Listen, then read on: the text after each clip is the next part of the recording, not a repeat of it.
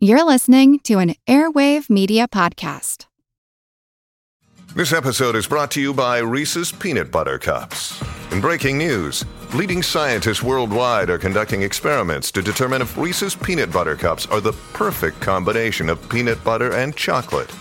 However, it appears the study was inconclusive, as the scientists couldn't help but eat all the Reese's.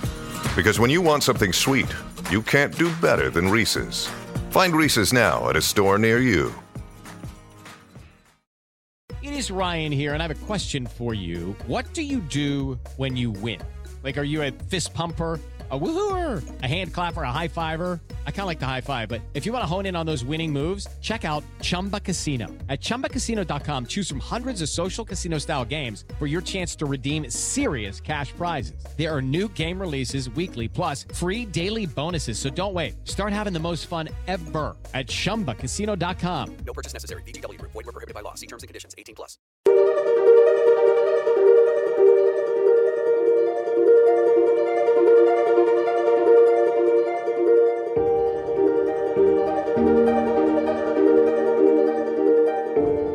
Welcome to the All Creatures Podcast. This is Chris, and today I'm excited to be joined with author Mark Hawthorne, who wrote The Way of the Rabbit, and this book is amazing. It was a great read to learn everything about rabbits. I learned a lot of new facts, a lot of history. But Mark, I just want to say welcome.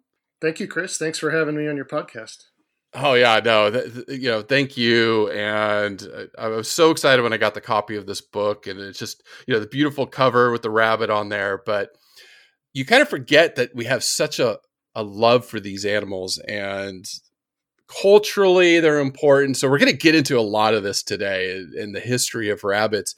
But before we get going, can you just kind of give our listeners a background, where you grew up, and, where did your interest in nature begin? I grew up in California, in the Los Angeles area, and in about 1990, I was privileged to travel, to see the world for a couple of years. And, I grew up eating animals and thinking of myself as a compassionate person. I never really made that connection between what I put on my plate and maybe a kinder lifestyle. But when I was in Europe, I decided I was going to go to Pamplona and run with the bulls. And I got down there and I did the bull run. And I think I was probably the only person there who felt ashamed, because how I saw these bulls being treated, by the people like me who did this bull run. And, I knew they were going to die in the bullfights, but for some reason I just felt this great shame. And it was the first time that I made a connection with another animal in a way that I hadn't before with companion animals. I grew up with dogs and cats and all kinds of other animals, but for some reason, seeing how these bulls were treated really affected me. And I wish I could say that I changed my lifestyle right then and there, but I didn't. It took a little bit longer than that.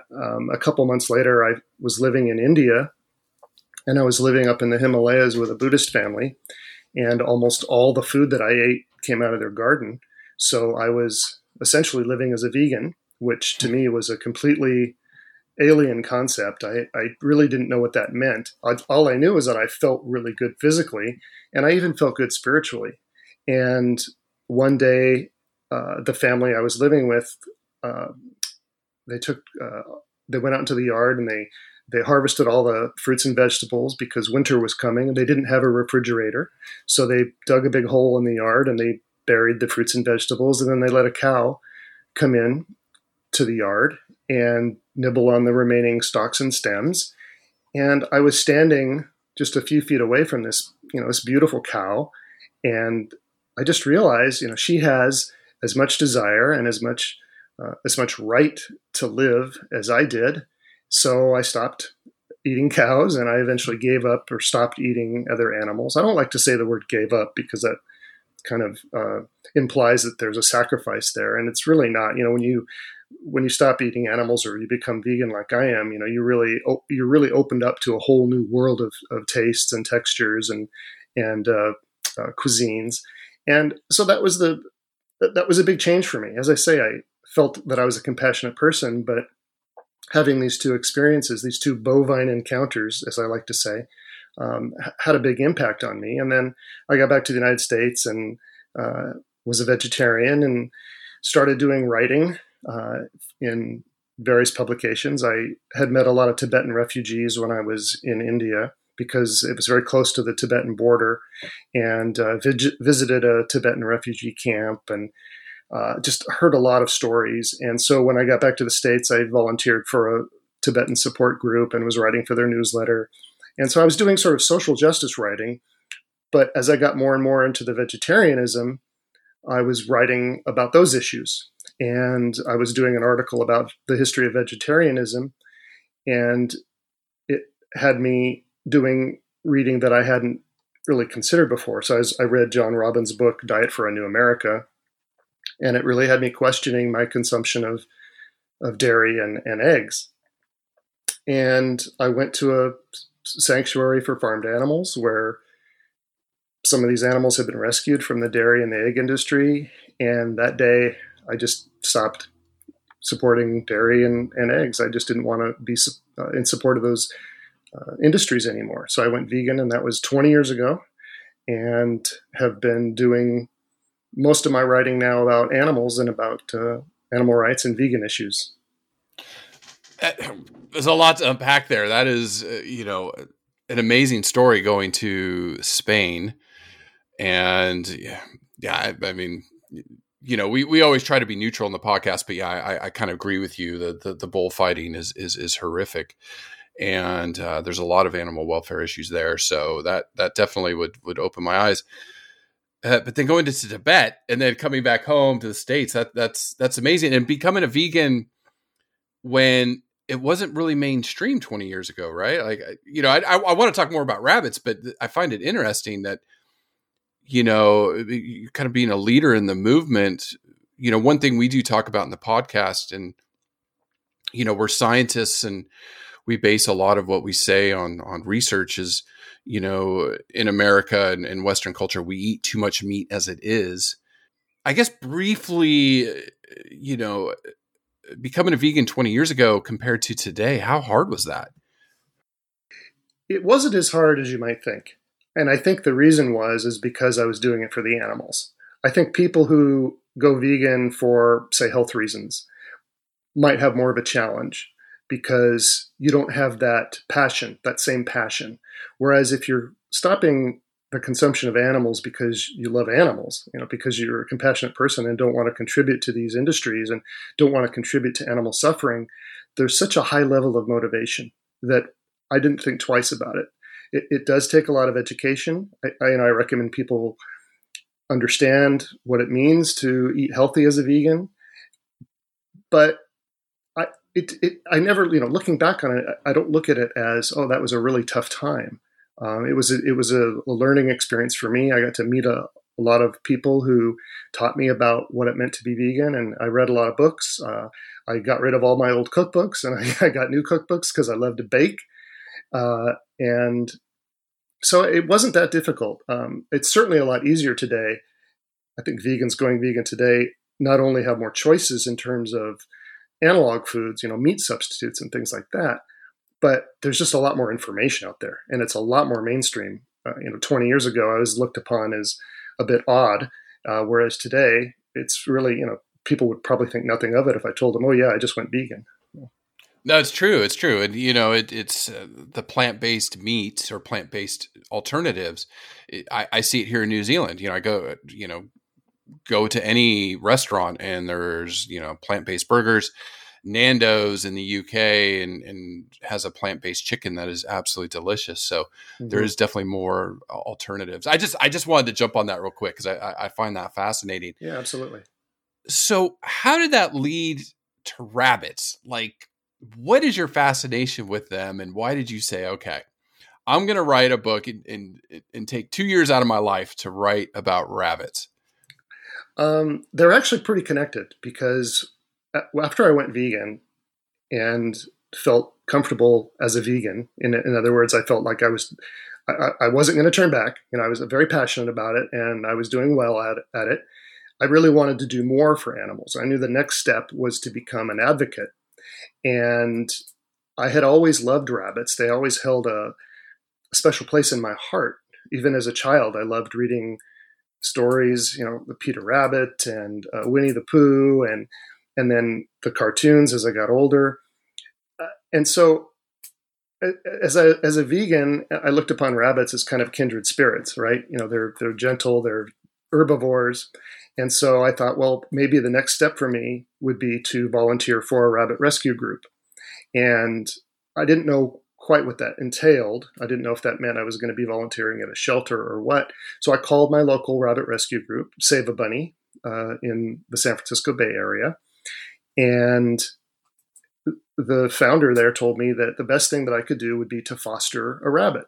So in other words, take a rabbit into my home who was at the shelter or at the sanctuary, because they have limited space there, and help socialize, help make this rabbit more adoptable.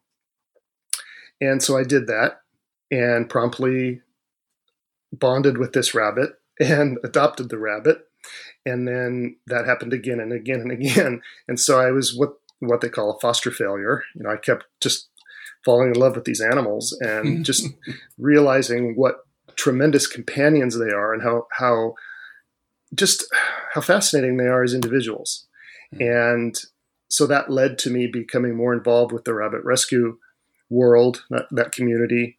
And I eventually adopted 8 rabbits. And I have a rabbit here in my home.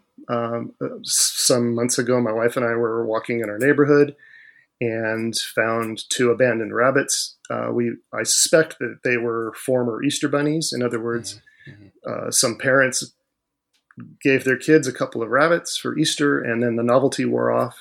Parents don't realize how much work is involved in having a rabbit in your home, and they just let them free. They think that rabbits are just do fine out in the wild, and that's not the case. Domesticated rabbits are very different from wild rabbits. So we scooped them up and we brought them home, and I thought that I would be able to find homes for them. And another, the group that's local to me now, the Rabbit Haven, near the San Jose area, helped me to get them spayed and neutered. Unfortunately, the female had some complications with her surgery and she passed away, which was very, very heartbreaking for us. But the male is with us. We named him Benito, and he's just a wonderful addition to the family and has a lot of personality. And to be honest, Chris, after our bunny Sophie died in 2013, we decided we weren't going to have any more rabbits because it was just so heartbreaking to have animals. But we couldn't let Benito face possible euthanasia or something. So we adopted him. So that kind of brings us up to speed on where I am with rabbits. It's heartbreaking when one thing I used to do wildlife rehab when I was a professor at Clemson, and rabbits were the hardest to rehab because they stress out and die, and it breaks your heart because they are the cutest things. Not to say our baby squirrels weren't cute or our baby possums weren't cute. The baby bunnies were just like, wow, just so adorable. And when they passed away because of stress and stuff, it just breaks your heart. Yeah, it's very heartbreaking. So that leads me to the question. Not only are they just adorable, right? And just charismatic. You look at them and you're just like, your heart melts. What also makes rabbits so special? Rabbits, I think, are special because there's something about them that exists on a dividing line. Whether that's imaginary or whether we really process it consciously, they're wild and they're tame. We know them as individuals in popular culture. We know them as individuals in our homes, but we also see them in the forest, or we see them in the city, even, in green spaces. And there's something magical about them because they're kind of a connection to a nature that's disappearing, a wild part of our community that is rapidly being developed. And so I think that's, that may be a little too philosophical. And as I say, I don't know that we process that consciously, but for me, that resonates. And I think that's one reason that rabbits are special. And another is that they're everywhere in mythology and in literature and in movies and in cartoons and on greeting cards and in advertisements, and other animals are too. But there's something about rabbits. Maybe it's the way that they're so gentle, or because they're connected to mythology in a way, magic and rebirth and rejuvenation, that makes them, I think, extra special as beings. There just is a draw to them. And I asked that question up front because your whole book is about them being special. And so we're going to get into some of it, but I just wanted to hear you kind of set that up, because reading through the chapters, again, for the listeners, this is a very easy read. The Way of the Rabbit, it brought up a lot of stuff that I had no idea about them, especially when it comes to culture and mythology. But where I wanted to start, because we really do focus a lot on animal conservation. We are in this mass extinction event that we're seeing around the world across all taxa, and that includes rabbits. So I wanted to ask you, because you do touch upon it a little bit in the book, but how are wild rabbits doing out there? Well, rabbits face a lot of threats, and most of these threats are caused by humans. There's deforestation and hunting, for example, and that's meant that the Annamite striped rabbit, a species that was only discovered in Vietnam in 1999, is already listed as endangered. There's climate change, which has left the riverine rabbit of South Africa critically vulnerable. There's animal agriculture, there's logging, and urban development, and those have all put, for example, Mexico's volcano rabbit under threat. But fortunately, biologists and governments recognize really the importance of rabbits as a species and are making efforts to save them. I mentioned the Mexico volcano rabbit. And so in Mexico, biologists are working to save this little volcano rabbit by educating the locals about how important the environment is. And here in the United States, New England cottontails are under threat. Their range has been shrinking, and biologists are trying to restore their numbers by placing, they started off placing 13 cottontails onto an island near Martha's Vineyard and letting them reproduce and flourish, and then bringing them back to the mainland. There's also the pygmy rabbit in the Columbia Basin of Washington State, and they've been suffering dwindling numbers for years. And there's kind of a heartbreaking story there, because they got hit with a wildfire last year that really devastated those numbers there. So anyway, there's just some examples. There's all over the world, rabbits are under threat. Yeah, no, we do. We definitely need to cover some more of these species, because I made some notes too. I'd really like to look into some of these animals and the pressures that they're facing, because generally we think, oh, rabbits are everywhere. Rabbits are fine, when that's not the case. Just like any other species out there. Right. Now I want to flip the coin, because we just talked about rabbits in an area of the world, and that's Australia, where they're doing a little too nice. They're doing a little too well, and they're actually a big problem. And I pulled this quote from the book, and I just want to say it real quick. Thomas Austin in 1859 in Australia, quote, said, "The introduction of a few rabbits could do little harm and might provide a touch of home." Now, why are rabbits such a problem for Australia? I mean, in your research and stuff, have you come across anything? I mean, I covered it in a recent episode, but and I even see them here in New Zealand on my walks. They're not native to New Zealand, and I see a bunch of them, and I'm like, wow, I didn't know there were so many rabbits here. Right. Well, as you said, Thomas Austin thought it would be a great idea to bring some rabbits down to Australia. He was an Englishman, and in 1859 had, I think, his brother or one of his other relatives ship some rabbits. I've read reports that it was 13 rabbits. I've read reports that most reports that it was 24. And he let him go. He had a big parcel of land near Melbourne, Australia, and thinking that he would hunt them. They'd reproduce and he'd hunt them. Well, they reproduced very, very well. They became a problem. They had no natural predators except humans, and they flourish. Rabbits don't need a lot to really flourish because they do reproduce so rapidly. They really just need a food source and some shelter. Some rabbits can even last through a drought. They don't need that much water, some of them. So in Australia, they became a huge agricultural problem. Farmers considered them a pest.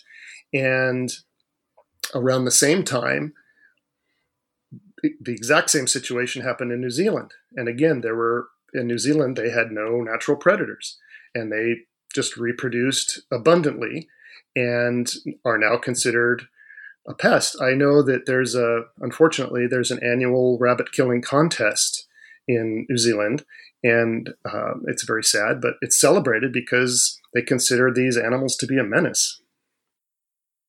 Yeah, it's tough. It is tough here in New Zealand because these invasive species have really devastated native species. So that's a philosophical debate for another day. It is definitely debated here with using, poisons and some of the things that they do here to reduce populations. Right.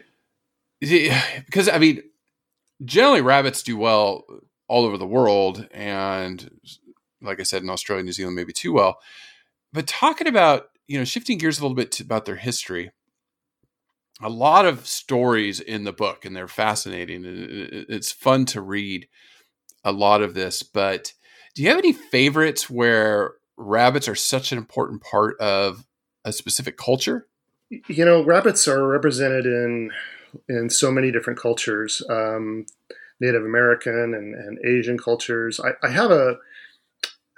There's a story that takes place or that comes out of the Asian culture that I really love. Rabbits have a mythical connection to the moon. And one reason why, maybe because the rabbit's normal gestation period is 30 days, like the lunar cycle. And one of the stories I love is the legend of Jade Rabbit.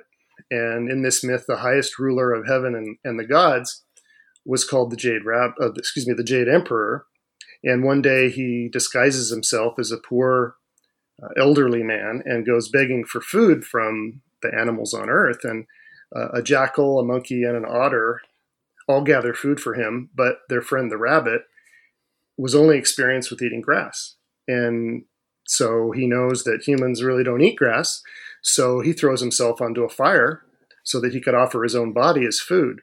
Well, fortunately, before the rabbit could be burned, the Jade Emperor pulls him out of the flames and is so moved by the rabbit's demonstration of self-sacrifice that he sends him to live on the moon as the Jade Rabbit. I'm not quite sure that's the greatest reward, but nonetheless, that's the story. Yes. Yeah. What I find interesting is that the Buddhists have an almost identical story, except that in their version, the rabbit tells the other animals that the next full moon, again, the connection with rabbits and the moon, is going to mark a holy day, and that any beggars who come around should be given food. And the Buddha himself shows up dressed as a beggar, and the story continues just like the Jade Rabbit story.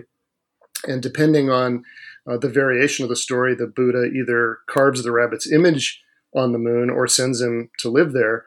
And in some versions of the story, the rabbit even shakes his fur free of insects before jumping into the fire.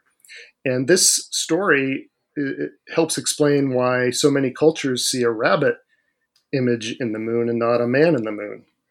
Mm-hmm, mm-hmm, mm-hmm. It's fascinating. It's fascinating. Now, talk about their history too. The other question I had was their domestication.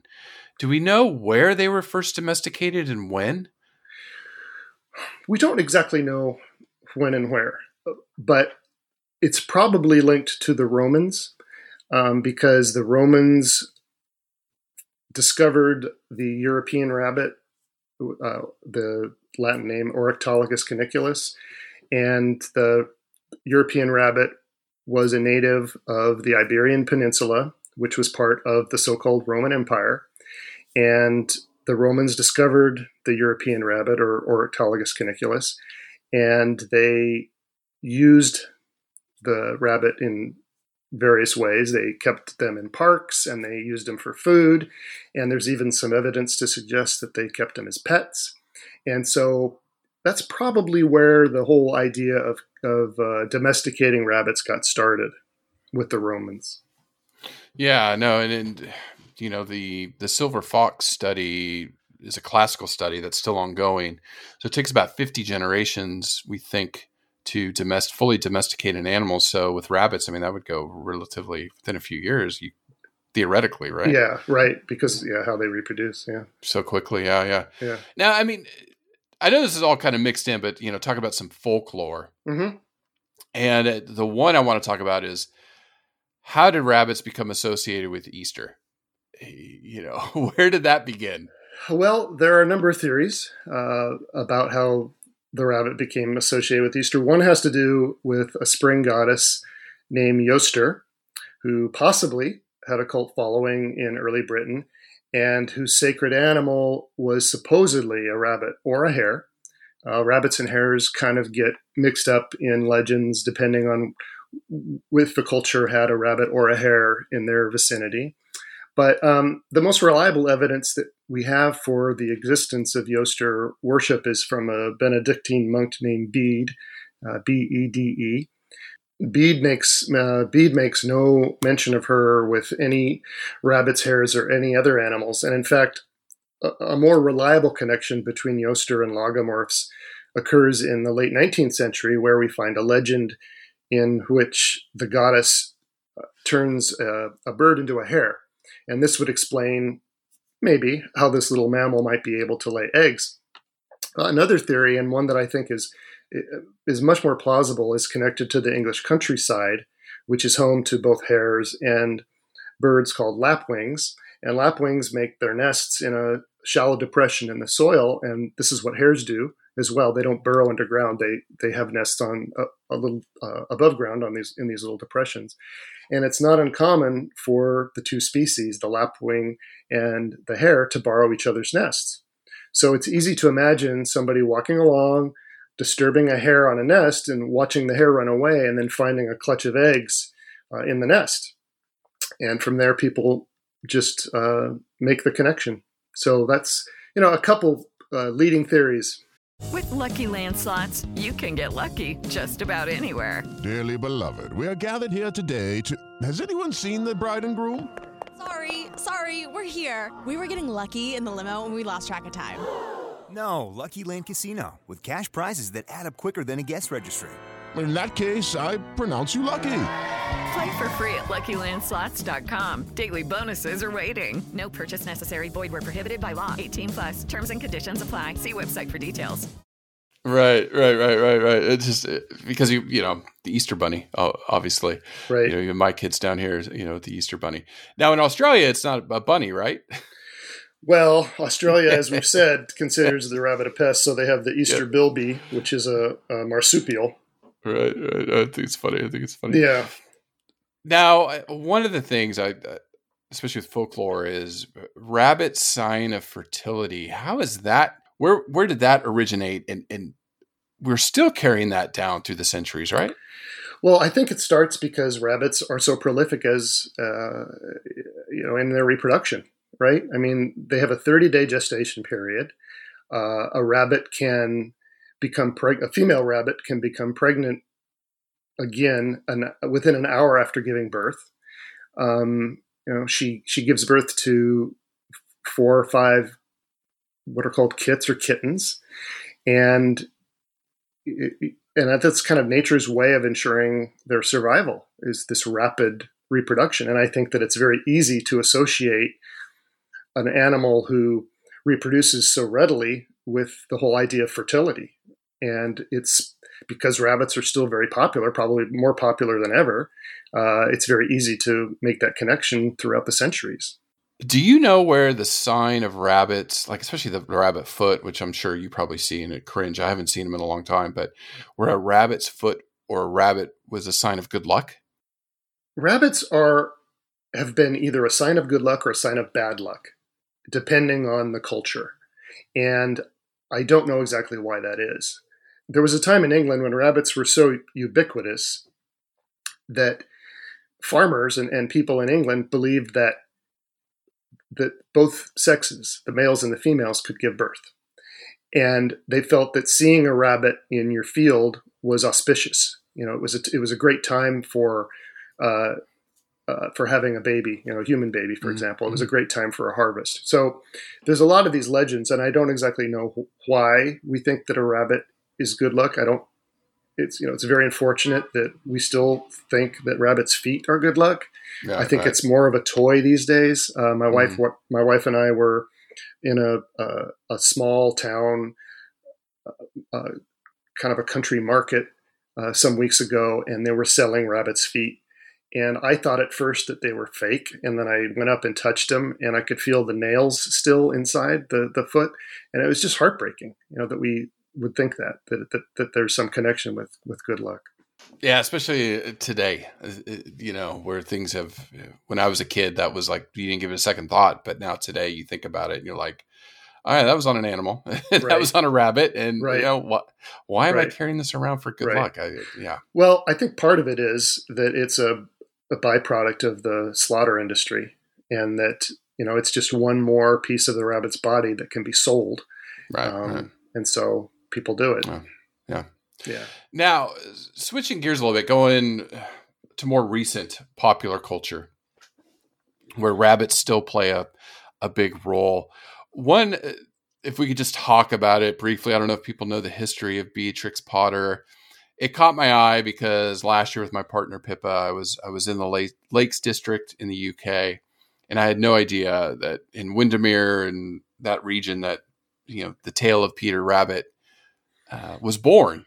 So we talk a little bit about that, but I guess my question is not only the history of Peter Rabbit, but some of these other stories that have been woven in to popular culture in the last 100 years that we can all identify with.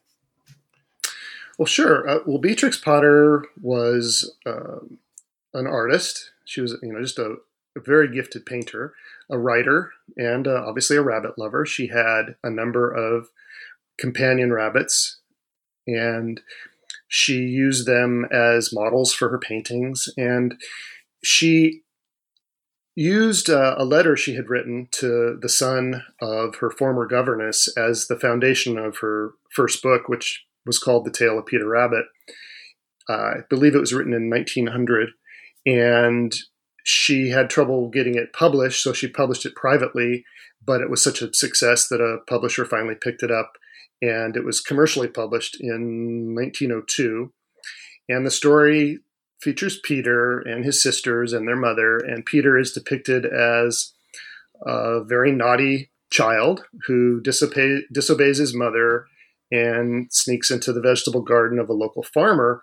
And what I love about this book is how Beatrix Potter illustrates the rabbits. They're depicted as anatomically correct rabbits, not as exaggerated cartoon characters. Of course, they walk upright and speak English, but it's it's a children's story after all. It was hugely popular. I don't think it's ever been out of print, and she was able to afford a farm in the Lake District, Hilltop Farm, which she eventually gifted to the National Trust in England, and it's a nice legacy for her because she the animals she loved in some way, and the environment she loved, the hillside she loved and captured in her books are now protected because she donated the land. Right. But I mean, it just weaves rabbits into our culture where, as a kid, you read this. One of my favorites was Watership Down. I know before we started recording, we talked about that. And it is a tough story. Richard Adams is one of my all-time favorite writers. And, I guess as a young kid, it's kind of the reality of the wild. But what other books that were rabbits take center stage that people may not know about? Yeah, let's talk about Watership Down for a second, because it's an important part of the history of rabbits in popular culture. And Richard Adams was a civil servant, and he was not a writer. He just really admired rabbits, and he was talking about rabbits to his two daughters. They had these long drives they would take, and to entertain them, he made up this story. And it involves this band of brave rabbits who need to relocate their warren in southern England, and they have a series of adventures, sometimes violent adventures. And the rabbits have their own culture, their own language, even though they communicate mainly in English. And much of what Adams wrote is based on the work of a Welsh naturalist named Ronald Lockley. And in the 1950s, he studied rabbit behavior for the British Nature Conservancy and wrote a book called The Private Life of the Rabbit, which was published in 1964. And Watership Down was published in 1972, and it was a huge critical and commercial success, and it spawned films and a sequel, and I think it really established rabbits in popular culture in a way that hadn't been done probably previously, because even though Watership Down ostensibly is a book for children, it's a very adult story. It's a novel, and it's easily accessible to adults, probably even more so in some ways, because parts of it are so horrifying. So I think that Watership Down has a very important place in the history of rabbits in popular culture, because we hadn't seen anything like that before. So even though I wouldn't recommend it as a nice, safe bedtime read, I think it's very important for rabbits, and they were shown in a way that was much more realistic, much more true to a rabbit's character probably than something like Winnie the Pooh, which, as much as I love that, it's probably not the most accurate representation of an animal. No. Yeah, no, it's just still one of the books that just had such an impact on my life as a young child, and my love for nature and the realities of it sometimes. And some of the other things you wrote in the book that I really enjoyed was, how we refer to rabbits, like conies. The only thing that clicked with me, obviously living here in New Zealand, living in the Shire, is, when Samwise Gamgee said, talking about a brace of conies, how we refer to rabbits as conies, but also bunny. I don't know if we could touch upon it, but we frown upon that word today, I guess, a little bit. Well, yeah, we frown on it a little bit because of its more modern connection to like Playboy bunnies and beach bunnies and ski bunnies, I guess. And there's that association with rabbits as sexual beings, ready to reproduce, and so that can be kind of sad. But the word bunny, I don't find it to be offensive, really. It's some people have construed it as something that's less than complimentary, perhaps. Right. Yeah, no, I found that fascinating. Now, one story I kind of wanted to ask you about, and that was the story of and this is, again, switching gears, about rabbits in the home. Mm-hmm. And you tell the story of Ed and Darcy Murphy and the rabbit named Robin. Right. Can you just kind of sum that one up? I found when I hear these in popular press or in a book like this, I just always smile, and I love our connection to our animals. But can you just kind of sum that one up?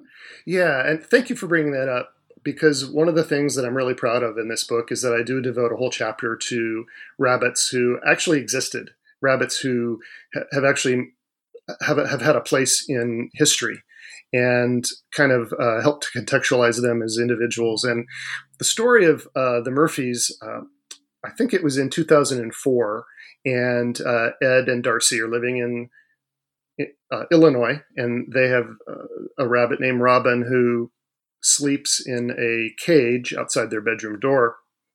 And Ed is a very sound sleeper, but about 3:00 one morning, he wakes up hearing Robin making just a terrific ruckus in the cage.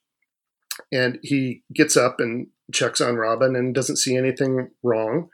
So he goes back to bed, but he notices that Darcy is lying there with her eyes wide open, and she is acting like she's having a nightmare.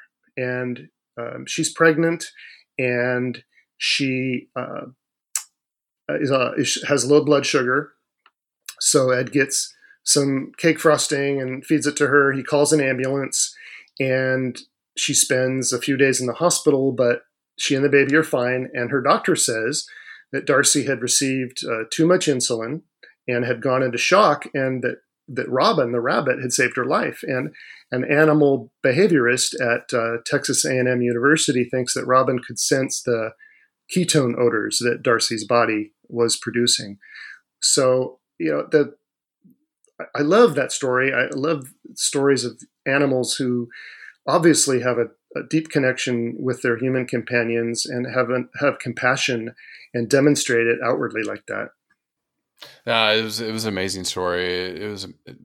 I just love hearing that stuff, and they just our connection with animals. And again, that's why our fans listen to our podcast. They just have such a deep connection to animals. And so my next question I wanted to lead you into is rabbits as pets.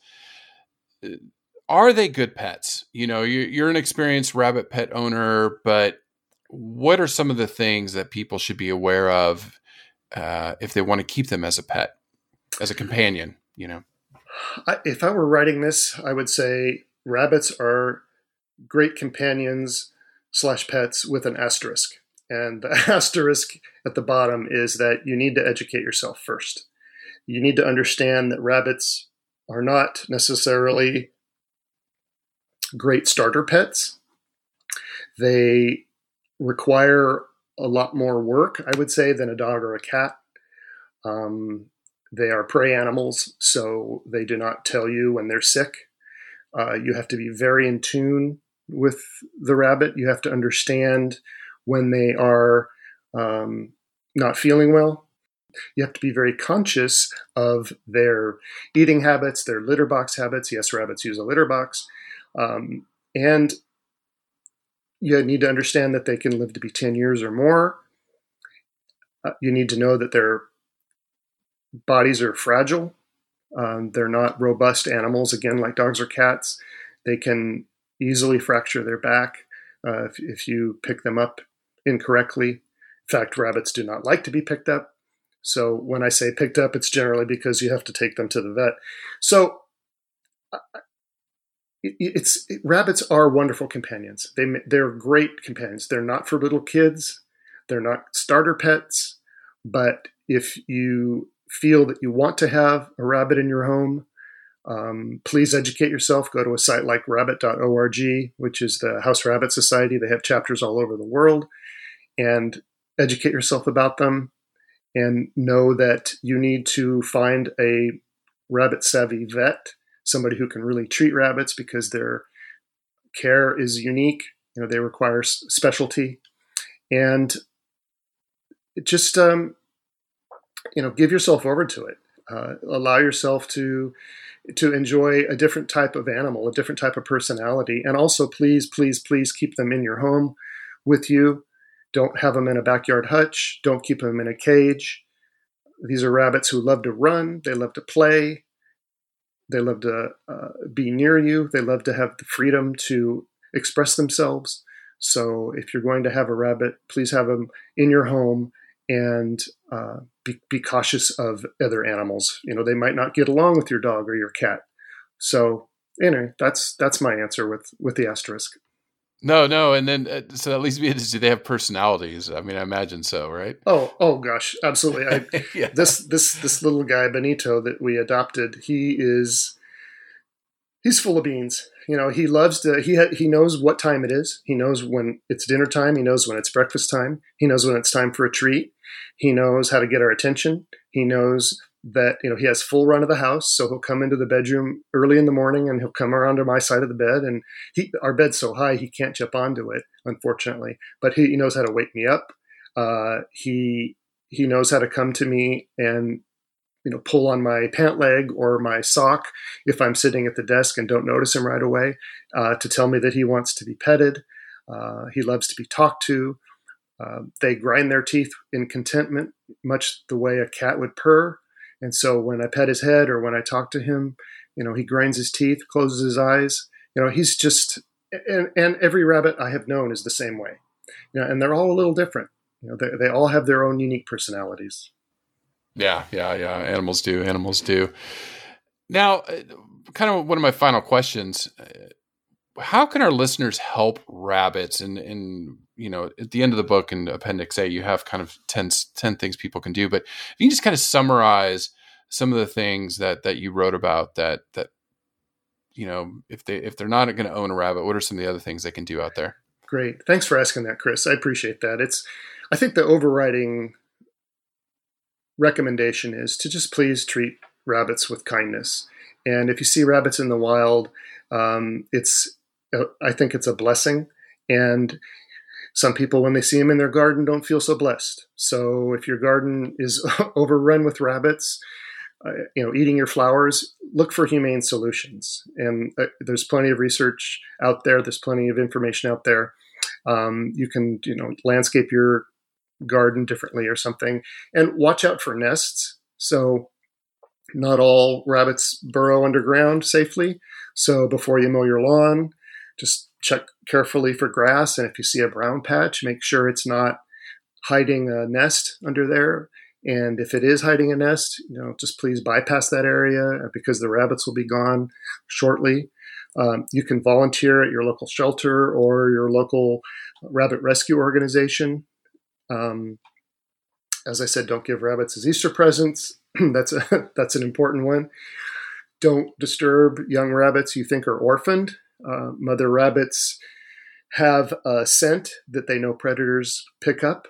And so the babies don't have that scent. And so they often, well, I shouldn't say often, they generally leave the baby rabbits alone for long periods of time. And the mother will be back. So please don't pick up a rabbit you feel is orphaned. If you do believe a baby rabbit, a wild rabbit, is truly orphaned, please contact a wildlife rescue group. And I ask people not to participate in rabbit exploitation. Don't wear their fur. Don't eat them. Of course, I say that for all animals. Don't eat them. Don't use products tested on animals. And, support rescue nonprofits. There's lots of groups out there who are helping rabbits that need your financial help. Yeah, and I'll just add that get a wildlife specialist out there because especially wild rabbits, they stress out very easily and it kills them. And it's not fun to deal with.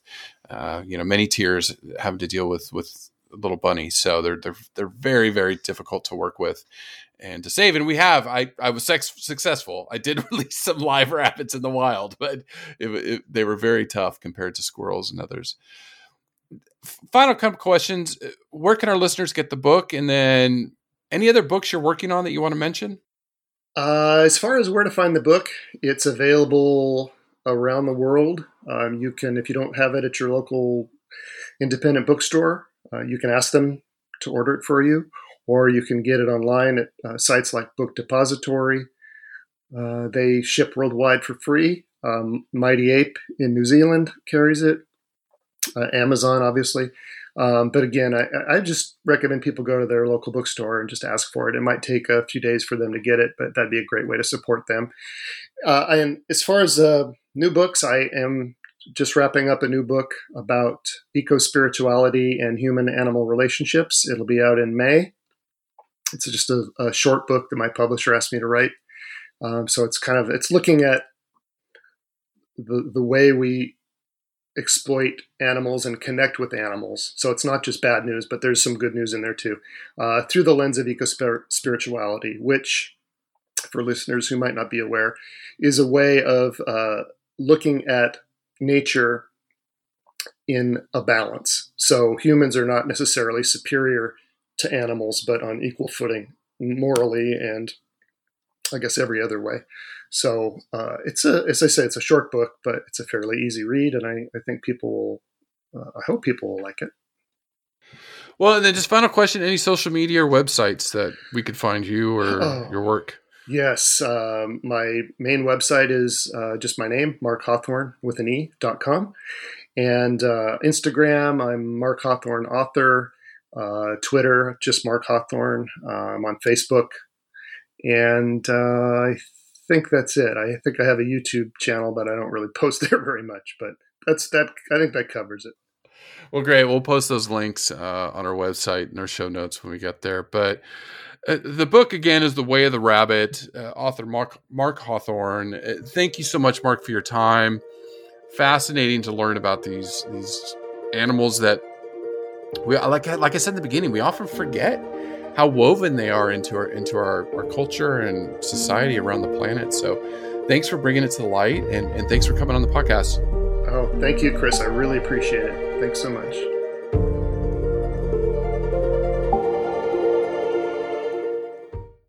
It is Ryan here, and I have a question for you. What do you do when you win? Like, are you a fist pumper, a woohooer, a hand clapper, a high fiver? I kind of like the high five, but if you want to hone in on those winning moves, check out Chumba Casino. At ChumbaCasino.com, choose from hundreds of social casino-style games for your chance to redeem serious cash prizes. There are new game releases weekly, plus free daily bonuses. So don't wait. Start having the most fun ever at ChumbaCasino.com. No purchase necessary. VGW Group. Void where prohibited by law. See terms and conditions. 18+.